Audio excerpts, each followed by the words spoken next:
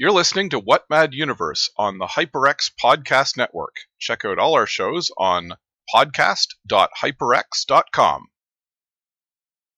Content warning: abusive relationships, ableism, torture, and ghost eating. Action, excitement, horror, romance, thrills and chills, swords and sorcery, rockets and ray guns, a dizzying panoply of the strange and impossible from the darkest depths of the human imagination. What mad universe encompasses such tales as these?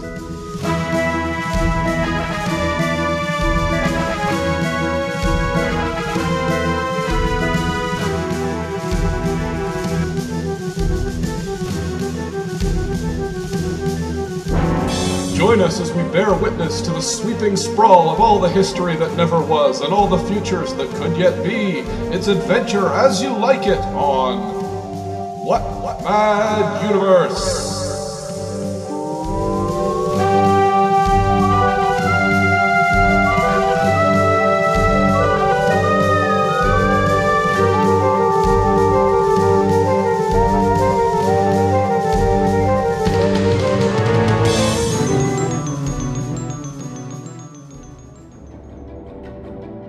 Yet when her sight reached that place, the pain did not begin at once.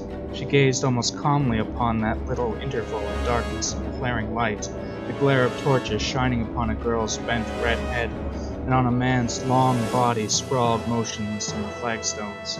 Vividly, she was back again in the past, felt the hardness of the cold flags beneath her knees, and the numbness of her heart as she stared down into the dead man's face. Timelessly, she dwelt upon that long-ago heartbreak, and within her something swelled unbearable.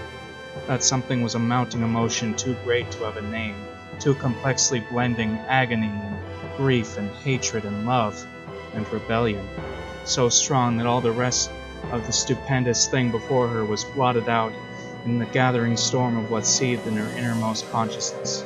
She was aware of nothing but that overwhelming emotion, and it was boiling into that one great unbearable explosion of violence in which rage took precedence over all, rage at life for permitting such pain to be. Jor-El Meets Magic, 1935 by C.L. Moore. Hi, welcome to What Mad Universe. I'm Philip Rice, your host, and with me as always is Adam Prosser. Hello. And today we're talking about our second look at author C.L. Moore. Previously we had done one on Northwest Smith, her spacefaring character, and this is we're going to be focusing on Jor-El Joiry, her sort of sword and sorcery, a character similar to what we think of as Red Sonja, though that's, as we discussed in a bonus episode we did for Patreon, that's what we think of as Red Sonja is more of the comic book version rather than the original Robert E. Howard story. So yes, this is a red-haired sword and sorcery female character who is not Red Sonja. So we'll be back to discuss this after these messages. Class is back in session, and HyperX has the grade A gear you need for dorm life, remote classes, and for schoolin' folks online. Shop the HyperX Back to School deals going on now at hyperx.com to help make your return to student life a breeze. Comfortable cloud headsets can keep you focused in as you cram for finals with some lo-fi beats, and stay productive with lightweight Pulsefire mice, responsive alloy keyboards, and more. Keep your GPA and your KDA high with HyperX products and accessories. Hi, we're Ellen, Steven, and Mark. hosts of Nice Games Club, the show where nice game devs talk gaming and game development. Topics include programming, design, tools, and more. we also do interviews and one-hour game jams. Listen to Nice Games Club wherever you get to your podcast. You get there. Or at nicegames.club. And we're back. So Adam, you have read all these stories, right? Yes, I did. Like you, I read Quest for the Starstone when we were doing the Northwest Smith stories, and which is a crossover between Northwest Smith and Jor-El Joiry, and we were both kind of intrigued by Jor-El. That the look we got in that, we were kind of like, oh wow, this is an interesting character. We should we should read her. So we did. Yeah, I actually at that point, and this was well over a year. This was in our second season, I think. Maybe. Well, whatever. I think second season. Yeah. It was a long time ago, and I had instantly just got the ebook for Jor-El and Jor-El. Sorry, I keep saying Jor-El. That would be a different story. But I immediately got the ebook for that, but I didn't actually read it until we were doing this, other than the Northwest Smith crossover. Well, she is. It's hard to say very specifically, but it's not. I think it's not unreasonable to say she's kind of the first sword and sorcery heroine. You have to qualify that because there's a bit of a back and forth here with Robert E. Howard. As we discussed in the, so we did a little mini-sode, which is available for Patreons only, where we talked about the origins of Red Sonja. And technically, Red Sonja was a character created by. You can listen to that episode for more details. But technically, Red Sonja was created by Robert E. Howard in a single story that was set during the siege of Vienna, which was a historical event around the 1500s, I think. And she was a woman warrior, and she was fighting alongside another, Robert E. Howard style warrior, very Conan-like character. In this case, a German guy. That's really her only appearance of technically Red Sonja. Then he created another character called Dark Agnes de Chastillon, who was a medieval French woman who ran away from an arranged marriage and took up sword fighting. And it was a really interesting couple of stories that he wrote because they were sort of crafting an ongoing narrative. They were short stories, but they kind of they unfolded one by one. And she was still sort of starting to become a sword fighter and a hero as because he only wrote he actually only wrote 2 of the stories, and the third one had a draft that was finished by someone else. But they were really strong. And C.L. Moore, Catherine Moore, who was a woman, of course, who wrote Northwest Smith, she was really enchanted by them. Apparently, she's had really good things to say about Dark Agnes. She wrote these stories. Now, it's tempting to say she was inspired by Robert Howard, but it's actually kind of hard to say for sure, because no one's quite sure when Robert E. Howard wrote the Dark Agnes stories, because they weren't actually published in his lifetime. But we do know, again, we know C.L. Moore read them because she commented on them and said she liked them a lot. So C.L. Moore's stories were published in Weird Tales, I believe. So she gets to claim the mantle of being the first female sword and sorcery protagonist. Unless there's another one out there, who knows? We're going to keep digging. But I'm pretty sure she would be considered the first female protagonist in the genre that gave us Conan the Barbarian. But as I say, it does kind of seem like you can trace it back to Robert E. Howard in that way. Did you read the Dark Agnes stories? Sorry. No, I haven't read those. I just wanted to. She had a correspondence with Howard, right? Like they talked to each other through letters. Yeah. I know she had one with Lovecraft, but I assume Howard as well, because they were all in the same circle. Yeah, well, he sent it to her because she couldn't have read this otherwise, because it was never published. So she was really into it. Actually, I can see if I got the quote here. My blessings. I can't tell you how much I enjoyed Sword Woman, which is the first story. It seems such a pity to leave her just at the threshold of higher adventures. Your favorite trick of slamming the door in a burst of bugles and leaving one to wonder what happened next and wanting so badly to know. Aren't there any more stories about Agnes? So, it's not. It sure sounds like, oh, I love these, I'm going to write some of my own. That was sort of my take on it, because she's also French, Jor-El of Joiry, although she's a little vague about it, but it is set in medieval France. It's definitely French. The era is completely vague, but it's definitely France.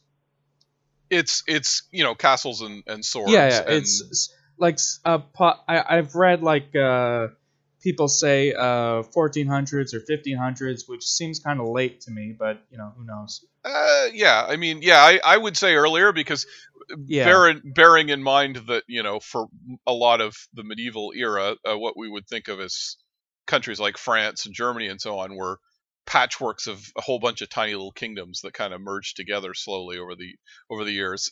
So Jwari is presumably one of these little small pocket kingdoms. It's really interesting, isn't it, that we don't get her backstory at all? Like, we don't learn what her deal is. There's a few hints at it, and it's similar to what Moore did with Northwest Smith, though there's more Northwest Smith stories, so we got a little bit more on him. But there was one Northwest Smith one that was just like a little short thing, talking about him having a memory of his time, and there was a girl, and he had to run away from the area for some reason to do with her, and it mentioned that his name wasn't always Smith, and like that's just like little details we get, and it's similar with her. As I read in the opening, there's she's thrust back into the darkest moment of her life, which could be the moment from the first story that she's in, but it's read to me like something from her childhood, so it's possibly her standing over her dead father or something along those lines. Yes, because it describes her as a girl and not a woman. So right, yeah, that was it, because it does seem like the first story is her going on a mission to, she's been captured by this guy Guillaume, who's conquered her kingdom, and she goes looking for vengeance. She knows there's apparently a portal to another dimension under her castle, which she knew about and which nobody wants to brave, of course, but she braves it in order to find something to kill Guillaume with. She comes. That's the so-called Black God's kiss, which is the title of the story. She kisses the Black God. She gains this sort of power that's killing her. She gets out. She kisses Guillaume, and he dies. And as he's dying, she realizes, actually, I loved him, and I feel very conflicted now. Yeah, all the hate that she was feeling was actually just really intense, positive emotion towards him that she didn't interpret properly because she's not used to that. That's how I interpreted it. I mean, yes, but it's also like it's a little weird because he did conquer her kingdom and forced a kiss on her and put her in a dungeon because she rejected his advances. So yeah, yeah, it's and it really, like, he killed a bunch of her men, as far as I can tell. It's not a healthy relationship that they could have had here. And I know it's the Middle Ages; everyone's kind of violent. It's the kind of thing that happens, I suppose. But it's in a weird way, you can sense that she's like, it was just for him to die, but she regrets it, like, because she actually kind of did like him. He was kind of a worthy opponent. But yeah, it's not exactly a, for all that this is a story about with a strong female protagonist, it's that's not a very feminist note to be striking, unfortunately. No, it's very messy, but I kind of like that because she doesn't reflect modern values, and that's true in a lot of the stories. Like the last one, besides the crossover, has her going to a castle, and there's a bunch of deformed people, and she thinks that they must be bad because otherwise God wouldn't obstruct, give them a hunchback space or that sort of thing. So that was very much she's a middle-aged. Also, they do mention that, for instance, she has torture chambers and dungeons and stuff, and like, she's done lots of conquering and all that kind of stuff. She's definitely not a saint, ironically. The inspiration. And there's one story where she's dying. She's been wounded in a battle, and she's been taken to the infirmary, and as she's dying there, her body disappears, and everybody there just assumes that she's dealt with too many dark things, so the devil's just taken her. And we don't really see what happens when she comes back after that. All her men, including her priest, just assume that she went to hell. I think it's more like this lady keeps vanishing into other dimensions. I guess that's happened again, And that is what happened. It wasn't hell, but yeah. Yeah, that's how a medieval, person would frame it. It's definitely diabolical goings on. But yeah, like that, they do know just factually that she keeps vanishing off into other dimensions. Like 4 of the 5 stories are her going off to another dimension for one reason or another. And that's a Lovecraftian influence, I think. Generally, definitely, yes. Yeah, and there's a lot of this. I mean, not that there's not Lovecraftian elements in Howard, because obviously they knew each other and shared ideas, but this feels very much like Howard, Robert E. Howard hero thrust into a Lovecraftian world, if that makes sense. Yeah. I would. Yeah, the Lovecraft's a bit stronger. There's definitely Lovecraftian bits in Howard, as you say, but usually it's sort of a boogeyman from beyond space. There's the Tower of the Elephant is a Conan story where he goes, he deals with like an extra dimensional being who's in that case been trapped on Earth and is actually a fairly benign entity, but it's still got that kind of it's got that Lovecraftian extra dimensional thing going on. But yeah, here she literally travels into literally alien worlds, which are. But I mean, in the Lovecraftian, in the sense that she's traveling into some place like bigger than she can possibly comprehend, like non-Euclidean. Conan like goes in. He has supernatural adventures and stuff, but and Kull, it always seems to be like, something he can fight with a sword. Yeah. Like it's like that thing. Who was it? Said about Hawkman. He's got a mace, so you got to give him a problem that you can solve with a mace. Well, have you read the Conan stories now at this point? Not Conan, no. Sorry, I shouldn't have spoken out of turn. No, it's. I mean, you're not wrong. There are definitely some Conan stories where he's up against something he cannot fight with a sword. Again, the aforementioned Tower of the Elephant, he only, he wins out by, doing the bidding of this strange entity. But it's more common for just some kind of creature from beyond the dark to come out of the shadows, and he has to kill it at the climax, kind of thing. But yeah, this is much more. Most of these stories involve something that she can't deal with through martial means, and has to. She usually defeats them, but it's often through some sort of emotional thing, or trickery, or she's been given a talisman that she can break, or that sort of thing. Or at what I like in the Darklands, where she literally uses the magic power of her anger from her own like emotional power, basically turns into a fire, which she's able to. It's a weird. It's kind of magic in a sense, even though she doesn't know any magic. But it just your emotional power kind of comes out in this world, Romne as it's called, and like she uses it to quench the other guy's fire and thereby destroy him. There's something metaphorical going on in all this. I think she's definitely I think Moore was trying to convey something a little. I mean, the pulp writers were often just kind of banging out stuff by the word for quick cash, but the better ones of them had a little bit more going on. And I'm thinking of how Michael Moorcock would always talk about how when he was doing the Elric stories, there was always some metaphorical thing going on, some Jungian. This is too early for people to really be into Jungian psychology and psychological stuff, psychoanalysis, but it's definitely got some kind of metaphorical interior journey that she keeps taking, essentially. You know what I mean? Like she encounters a being that essentially has her face in Black God's Kiss that tells her, what she can do to defeat Guillaume, basically, and it's sort of, it sort of represents the truth that she doesn't want to face about herself, that she's in love with him. And then there's then the next story is literally her going back to rescue, to free Guillaume's spirit, because it's trapped as a ghost in this other world because of what she did. And she feels guilty about killing this guy. Right. That she, went into hell to get a weapon to kill him, and then instantly feels bad about it, and she's trapped as ghost in some other dimension. Right. And that whole story is a metaphor for guilt, right? Like it's a journey, and she takes a journey and she sees various things that could all be, you could turn them into metaphors. You'd have to kind of break it down a little more, but definitely there's an emotional subtext that's going on in everything to a degree that isn't always true in pulp stories. But yeah, it's interesting. Yeah, I was reading some takes on this online, and people were complaining that she's a very passive character, and I didn't get that at all. No.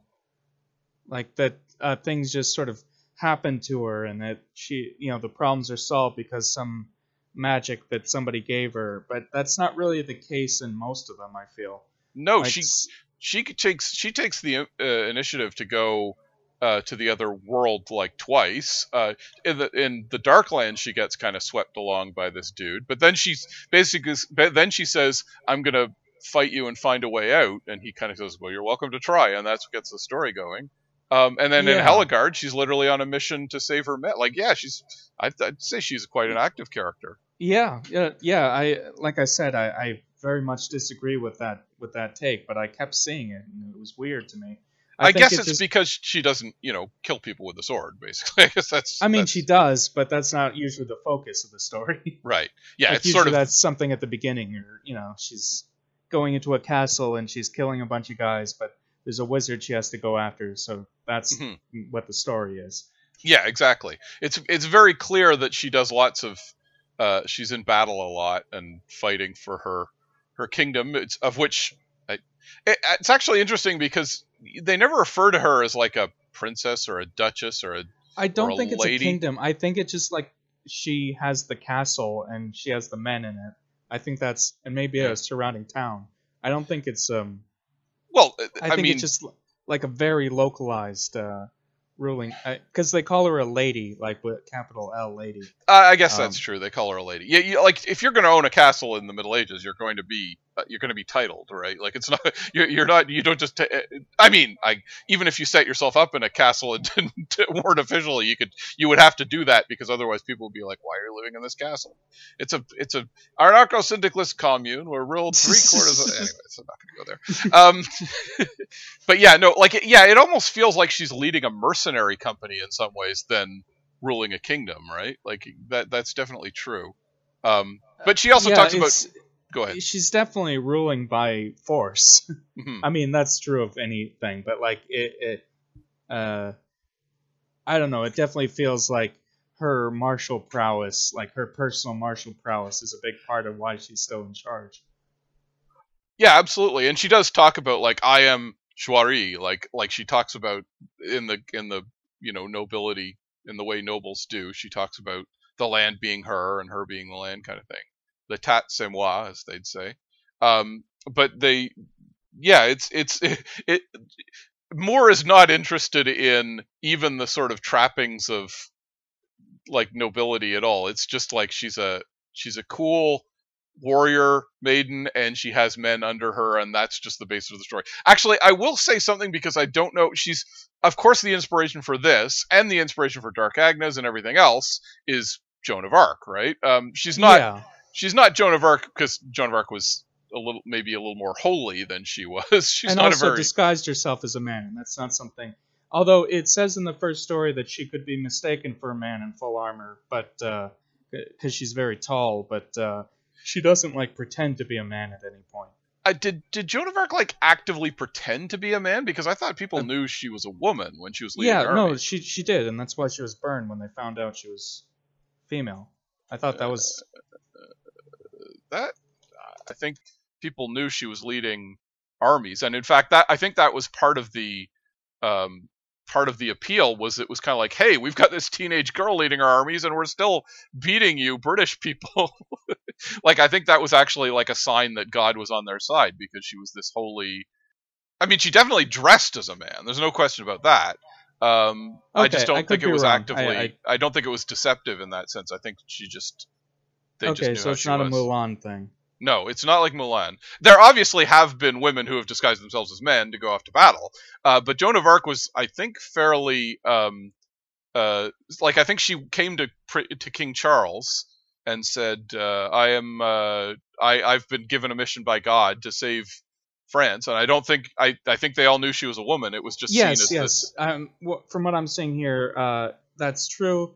But the reason the church condemned her was for cross-dressing. Right. Well, and let's be clear. It was the English who condemned her, and she had been killing them a lot too. So they were looking for excuses at that point. Yeah. But the official charge was cross-dressing, which is kind of funny. Well, and demonic possession, because she may have been schizophrenic, of course. She said she heard visions and so on. Yeah. But again, it was because the other side had her, and things that were Yeah. holy to one side they were able to proclaim was evil to the other side. Okay, so my mistake. I was under the impression that she was disguised as a man, But I will say that she's not usually. I mean, again, I don't claim to know all the story of Joan of Arc, but she's not usually associated with being this sort of fiery, full of anger person. She's doing it, from God. She had a Yeah. mission from God. And both Dark Agnes and Jarell are very much like what we associate with, again, with, as you said, with Red Sonja, like the fiery warrior maiden who no man can tame and hates it when anyone underestimates her or tries to tell her though what there to are do. trappings of Christianity in these stories. She has one of the few recurring characters is Father Gervais, who's the priest of the keep. And in the first story, she has a crucifix around her neck, and that initially blocks out her from sight when she travels into the netherworld below Shwari. She can't see anything, and she realizes it's because the cross is protecting her eyes, so she takes it off, and suddenly she can see the world she's in. Mm-hmm. Which is interesting, presenting like Christianity is true, but it's also just a small part of the whole cosmic balance thing.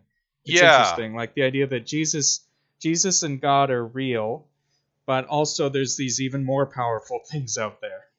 Yeah, I mean, it's hard to say how to interpret that, because you could read it as like Christianity, on the one hand, except it's not really protecting her, right? Like, because she couldn't function in the world. She couldn't see anything.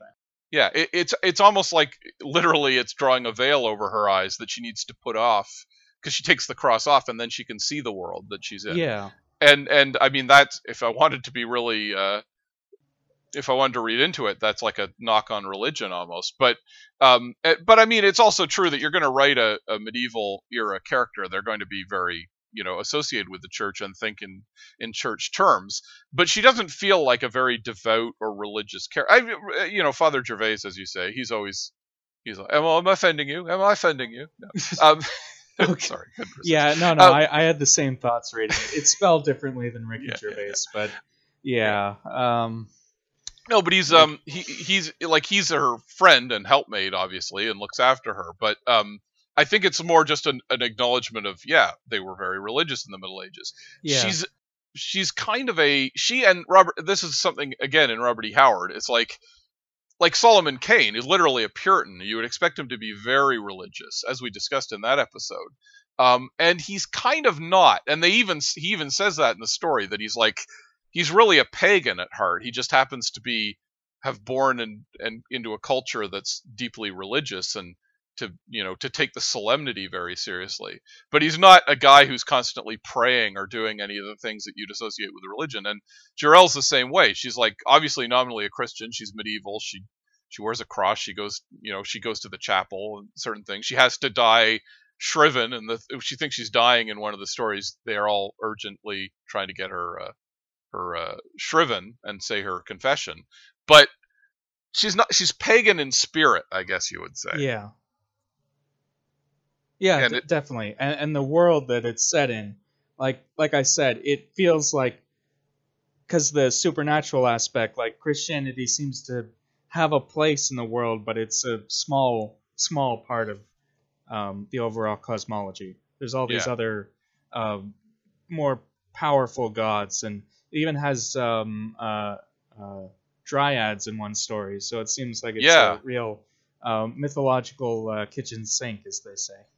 I mean, that's kind of the Middle Ages in some ways. I mean, even as late as like when you're looking at C.S. Lewis, like he kind of obviously a very Christian writer, and he was writing about a fantasy version of the Middle Ages, like Narnia is the Middle Ages. But he's acknowledging all these sort of pagan influences, nymphs and centaurs and dryads and things. And even earlier, like I talked about in when discussing the Fairy Queen, like the Greek gods are real in that, and it's also very Christian. So it's a very strange balance. Yeah, I think there was definitely, once you got to the Renaissance, Italy and Greece and those countries tended to embrace their sort of pagan heritage. Of course, they weren't like, oh, they're evil gods and they have to be demolished. It was kind of like, well, that was a good time for us. We associated it with high civilization and technological advancements and everything, and there was a series of sort of ideologies that would allow you to kind of embrace the Greek and Roman gods and that whole ideology as something that kind of found its way into a humanist philosophy, found its way into, could coincide with Christianity, I guess, and that kind of leaked all throughout Europe through that, because it was seen as some part of the heritage, like Dante's Inferno, the righteous pagans being in limbo, but even like aspects of the afterlife are straight out of Greek mythology. So yeah, that's right.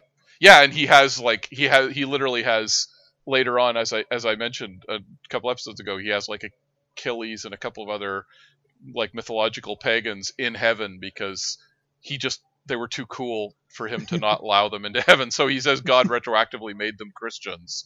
And that shows you the struggle, because it's like you want to you've got this great history, which and it was the monks who kept all that alive over the centuries of the Dark Ages too, right? So it's associated with learning and knowledge and I mean, of course, Latin and Greek were the languages of knowledge and study and wisdom and science and advancement. So it's that aspect which they had to coincide with during the Middle Ages. So it was as much as we talk about the Middle Ages people being oh, they're a witch, burn them, and of course that did happen, but that was more sort of moment to moment. But all the that whole period, that whole thousand years after, between the fall of the Roman Empire and the Renaissance, there was the folk beliefs and the pagan aspects of Europe they were kind of struggling with Christianity for a long time. They had to kind of coexist,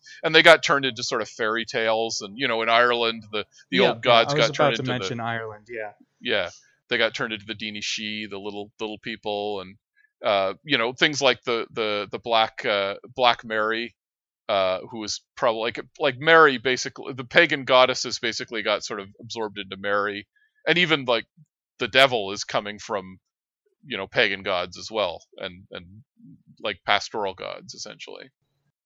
Speaking of the devil, it's time for a word from our sponsors. We'll be right back on What Mad Universe.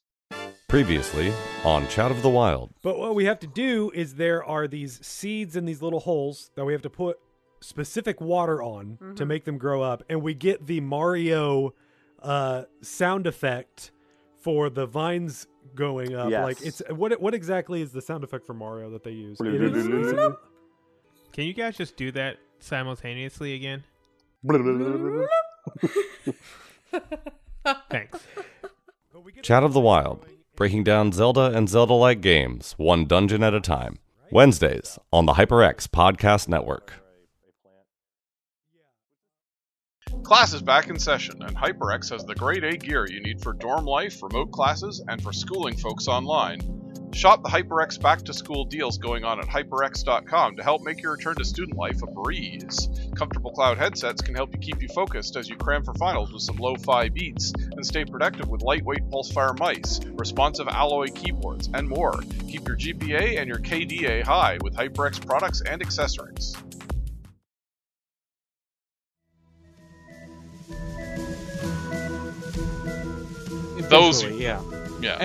Anyway, I wanted to talk about one of the stories, and I'm not sure if it struck you as interesting as it did me, but I really liked Hell's Guard in particular, which is the last one that's not the Northwest Smith story. I think it was just like the concept of she's going to a castle to retrieve a particular treasure. Because some of her men are being held hostage by a conqueror, so she has to, go on a fetch quest to receive this treasure to give to the guy, so he'll give back her men.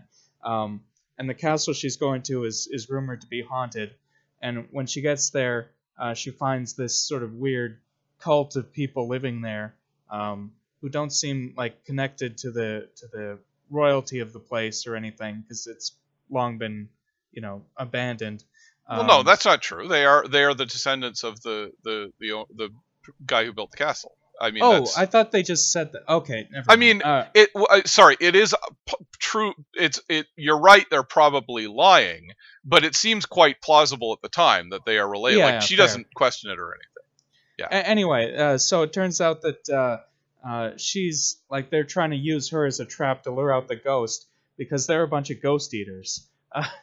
Yeah. I really like the concept of a group of magicians who like literally feed on ghosts. Mm-hmm. And the more powerful the ghost is, like the more drunk and satiated and whatnot they feel afterwards. It's like coming out of an orgy for them. And yeah, I just, that's a really interesting idea. I don't think I've seen in a lot of places, like the idea of, I don't know, it's not quite like a Ghostbusters thing, because they're not like exercising the place. They're literally just eating the ghosts. Yeah, or drawing power from the ghost. It's not 100% clear to me if Andred, the ghost, if he's gone after they do that, if he's like dispersed or whatever. But they certainly... I thought it was... I was under the impression they consumed him. Like, not like literally ate him through their mouths, but like drew all his power into them, and he no longer existed. Yeah, they don't really say for sure, and you're right. That's the general consensus. But they talk about how it's the energy surrounding the ghost that they feed on, rather than the ghost itself. So, I mean, it's a little ambiguous in that sense. Certainly, the ghost doesn't want them to feed on him, so I think that's the logical conclusion. But yeah, you're right. That was a really good... I have to say, after a couple stories, I was kind of feeling like they were a little light on like going anywhere surprising. This is a problem you run into with the pre-World War II pulps sometimes. They're just kind of filling the page count. So like the lesser pulps are often a little predictable. They follow a bit of a formula. They don't. They're often just a dude meets a weird creature and then pushes through it and kills it, and that's the end. Like there's often not a lot of twists or anything in it.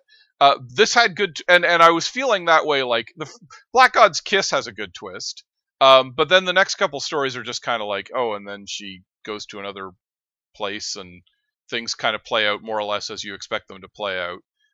But that had a good twist. That took the story in interesting directions. Both with those guys and then with sort of the fact that she's ended up with a treasure which she came to use to free her men, because a guy was saying, get the treasure from Helgard Castle and I'll let your men go.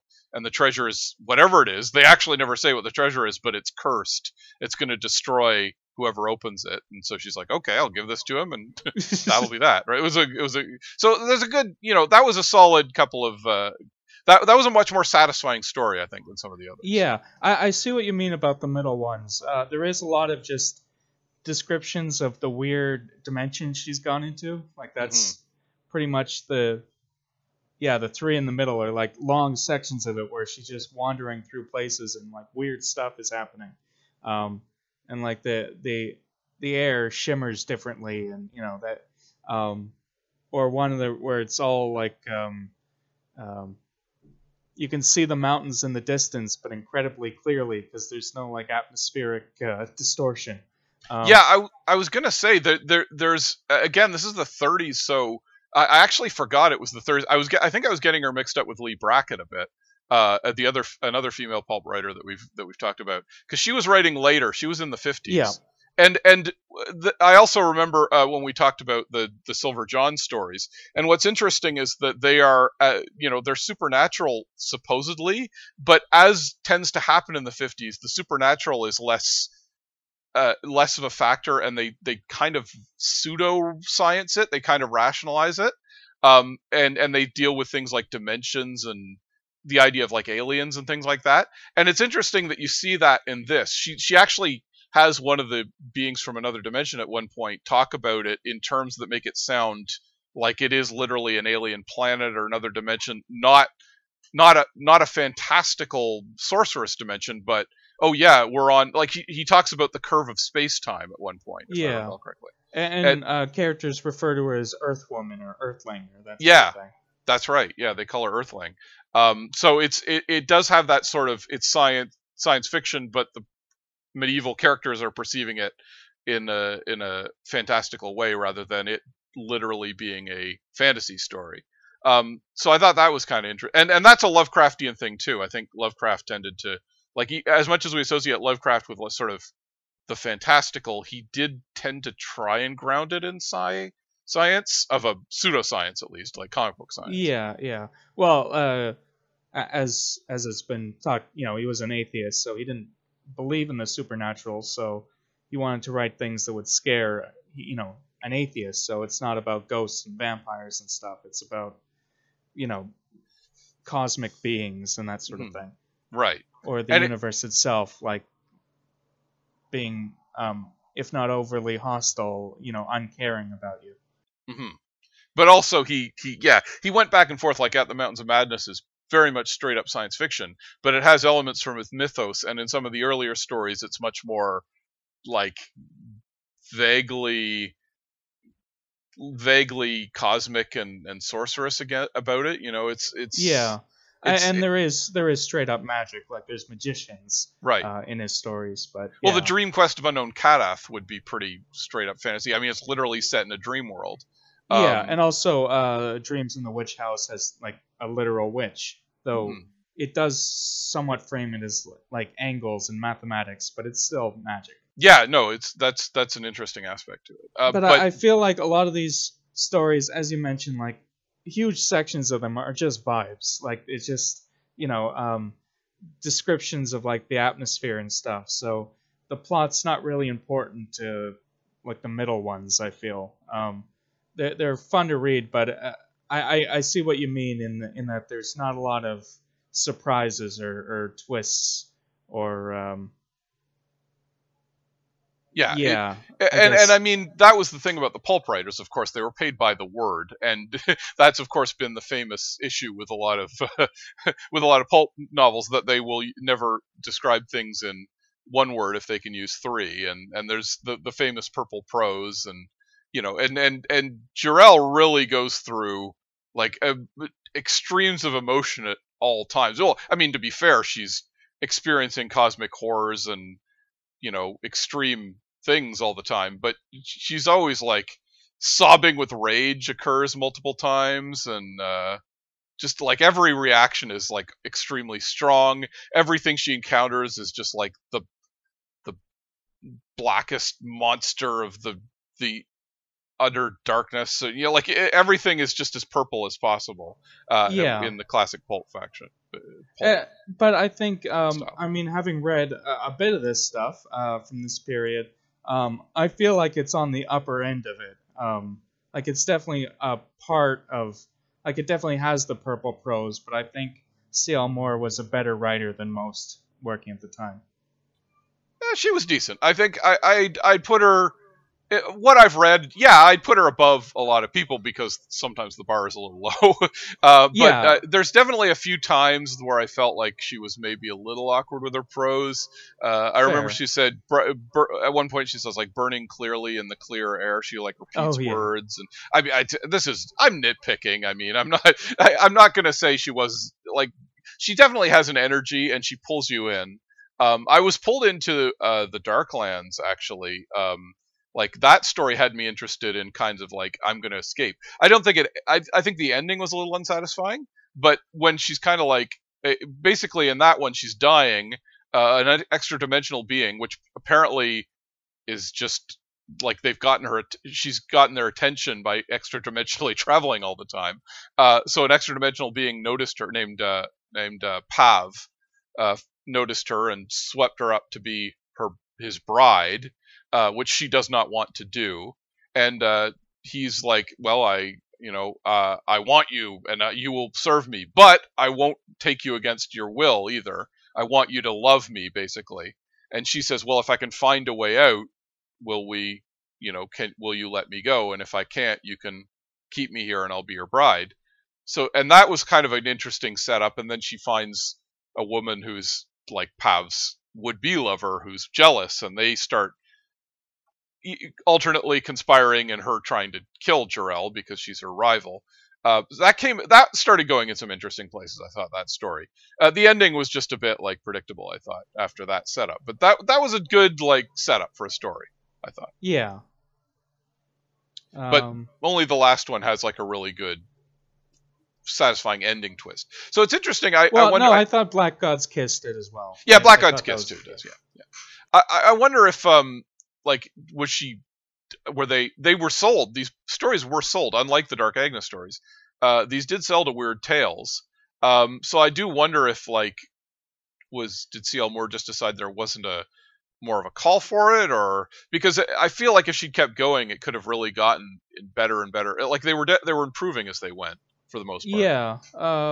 I mean, it's hard to say. Yeah, it seems she took a break from this because the Quest of the Starstone actually came later, I believe. Like that's much later than Hellsguard, the previous last one. Because she co-wrote it with her husband Henry Kuttner, the Quest of the Starstone, the Northwest Smith crossover. Right. When was the Northwest Smith?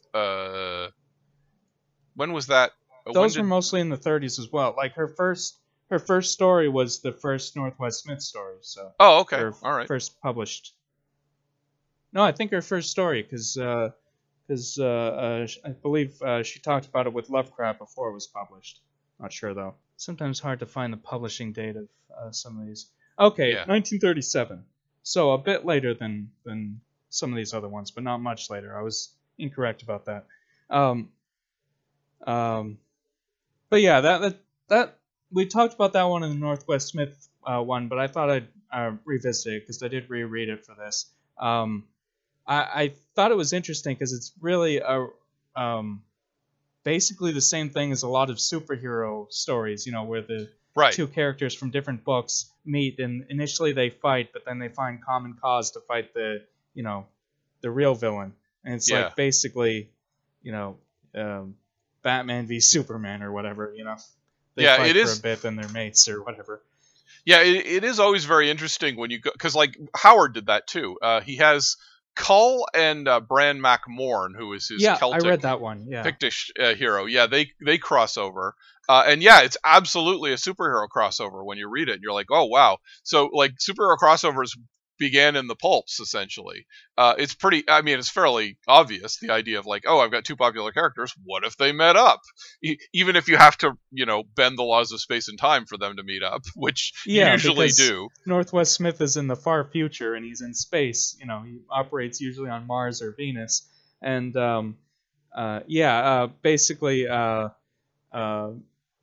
Jarell defeats this wizard. And the wizard says, I'll get you, even if I have to, travel to the ends of time to do it. So he goes to find a champion, and I guess the best he can find is Northwest Smith in the future on Mars at the time. And so he's sends Northwest Smith after her, not telling him the whole details of what's going on, and that eventually unravels, and Northwest Smith doesn't want to kill her and all that, and they eventually get trapped in another dimension, as you do, and eventually have to team up to defeat the wizard and end up traveling back to their own times. It's just funny because it's very contrived, the setup. Like really the best you could find was some bounty hunter, some outlaw bounty hunter from the far future. Like there's nobody else that could fight this woman. Yeah, it's author fiat, I'm not complaining. But I mean, it's literally the author going like, well, my two biggest heroes, the world revolves around them literally because they're the heroes. So I'm not saying she shouldn't have written it this way. It's just kind of funny to think about. It is very contrived. Yeah. Well, at least both of them had a tendency to fall into other dimensions and go to other places. Like as I say, almost every Jarell story is her doing that. So and it happens to Northwest Smith a lot too. Yeah, he falls into weird magical dimensions as well as we discussed in that one, that like he's described as a precursor to Han Solo, but the stories are basically like Han Solo gets trapped in by Cthulhu. Yeah, they're again time. Lovecraftian. Yeah, right. Yeah. It is notable to me, just to shift a little, that a lot of her work. Basically, she met her husband. I think we talked about this a bit in the Northwest Smith episode too.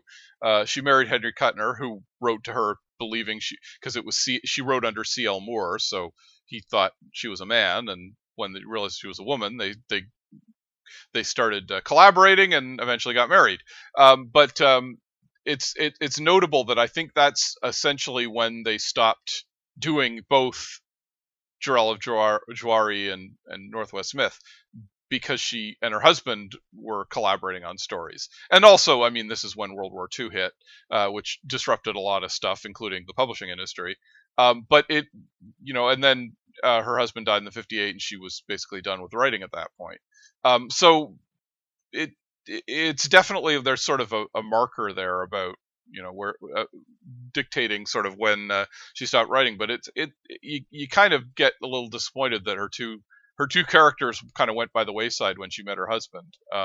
Don't know what was going on there. Don't want to make any calls about what happened. Who knows? She may have just lost interest. But I mean, they did co-write stuff together, including the story that featured both characters. So, but as you say, that was against her writing career. But no. Yeah. No, I'm not saying he was like telling her not to write, but it just like they wrote that story, and then that's basically the end for both of those two characters, right? Like that's it. Yeah. They moved on to something else. They kind of went in a new direction, and that steered her writing in another direction. Yeah. Like you said, would have liked to see more of these, but we have what we have. It was really like that is what gave us Red Sonja. Like Red Sonja is coming from this and Dark Agnes as much as she's coming from the actual character named Red Sonja in the Robert E. Howard stories. Absolutely. Yeah. I think it's an interesting character. I'd recommend a few of them. Just sort of definitely Hellsguard. I particularly liked Hellsguard. I thought that was had a really good atmosphere and a good twist. And check them out if any of this interests you. And yeah, she's a hidden gem, C.L. Moore. Her stuff is if you like pulp at all, if you want to read some good pulp, solid, as I say, not always the most setting the world on fire, but it's a good solid example of the genre, and a couple of them are really strong stories. So. Well, our castle is being stormed, and the enemy wizard is getting ready to trap us in a terrifying dimension beyond the laws of reality, as usual. So we should probably wrap this up. We've been red-haired Hellcat Philip Rice. I do not actually have red hair. And Castle Priest Adam Prosser. Our producer was the Elder God of Shadow, Alex Ross. And our music was composed by the bard Jack Buren. Just a reminder, we're both too cowardly to venture into Hellasgard for treasure, so instead we both have a Patreon, which helps pay for hosting costs and whatnot. If you subscribe to either of us, you can listen to this podcast early every time, as well as getting bonus material, cut footage, and illustrations and comics, among other things. Just go to Patreon and search for Philip Rice, 1L, or Adam Prosser, 2 S's. Or you can go to neversleepsnetwork.com/series/what-mad-universe for the links. You can also follow us on Twitter at WMU Podcast, or Prankster36 for me, or Spear Hafok A for Philip. And also, I'm the comics editor of HeroesLive.tv. That's HeroesLive.tv. I recommend you check it out, subscribe, and you can read a lot of good comics, and we're going to be adding some really cool stuff in the near future, so please check it out. So until next time we put on our armor and take up our blades in defense of Our Lady's Keep, we bid you adieu.